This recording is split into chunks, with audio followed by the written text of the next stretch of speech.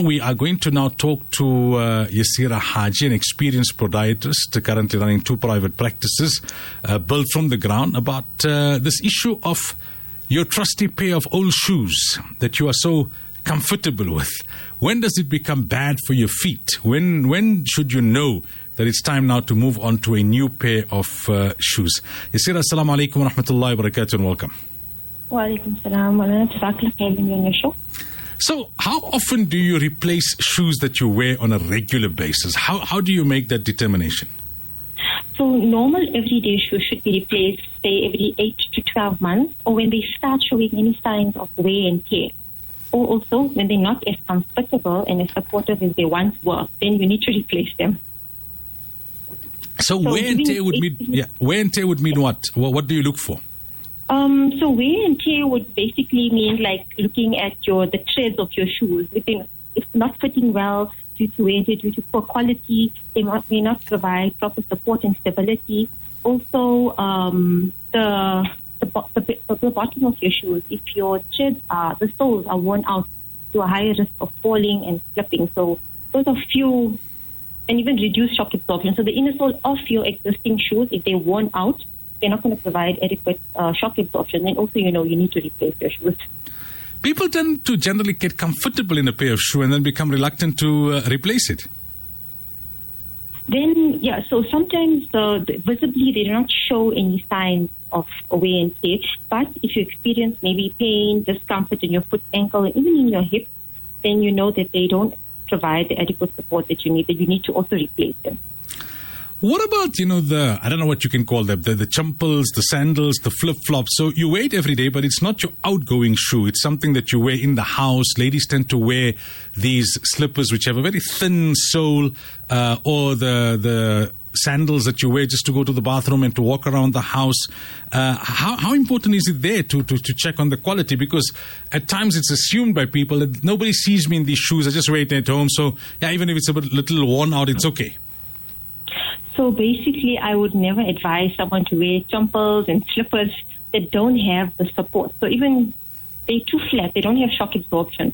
So I would advise rather get a very comfortable shoe for inside your house. It doesn't have to visibly look very nice, but they have to be comfortable, because later on you get ladies that start suffering with plantar fasciitis, knee pain, ankle pain. Then it's because of the shoe that they're wearing all the time in their house. How do you be proactive in this regard then? I mean, what are the kind of shoes that you should not be buying, generally speaking? And what are the kind of shoes that you should be more looking at in terms of more of an option? So when we look at the homeware shoes, we have to look at, do they have adequate arch support? Do they have a good heel counter? Are your toes not squished in the front? Like the toe box should be wide enough for your foot type. I always advise my patients, rather wear, if you're going to be cooking, doing your housework, wear a sneaker in the house, because you're going to have the support. It's going to make you walk properly, won't cause any pain. But the flat shoes, I don't advise those ever, because I know post-lockdown, people were at home all the time, either walking barefoot, wearing slippers, wearing their jumpers. They had the most foot problems after when they went back to work, basically. They couldn't wear proper shoes. So it's very, very important. It's actually good to advise them and educate them that they shouldn't be wearing very flat, uncomfortable shoes. Always look at, it doesn't have to be the most expensive shoe, it just needs to be comfortable.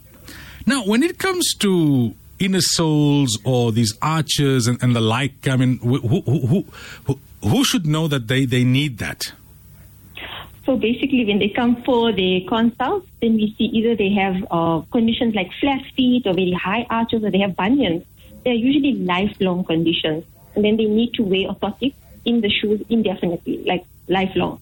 Doing this, the most effective way is to conservatively manage any condition from worsening as they age. So once they know they have a problem, or like when they discover, okay, no, I have pain on my arches, I need to go and see a podiatrist. They come for an assessment. Once they get assessed, they'll be like, okay, I need to wear an inner sole, either a prefab or a custom made according to their feet. Then, then only we'll know that they have to wear them. Someone is asking on the WhatsApp line, what about Crocs? I mean, would you consider that to have enough support for shock absorption? Yes. So Crocs I'm a big fan of Crocs, but you see now you have different styles of Crocs, not only those clog types. They do have enough room space for the front of your feet. They have good heel counter and they have arch support. So they're actually quite good for those that suffer with flat feet. And I also advise kids to actually wear Crocs as well. All right then, Yaseera, shukran so much for your time. We really do appreciate it. Assalamu alaikum. That was podiatrist Yaseera Haji. Important information about when to know that it's time to replace your shoes and the type of shoes to buy.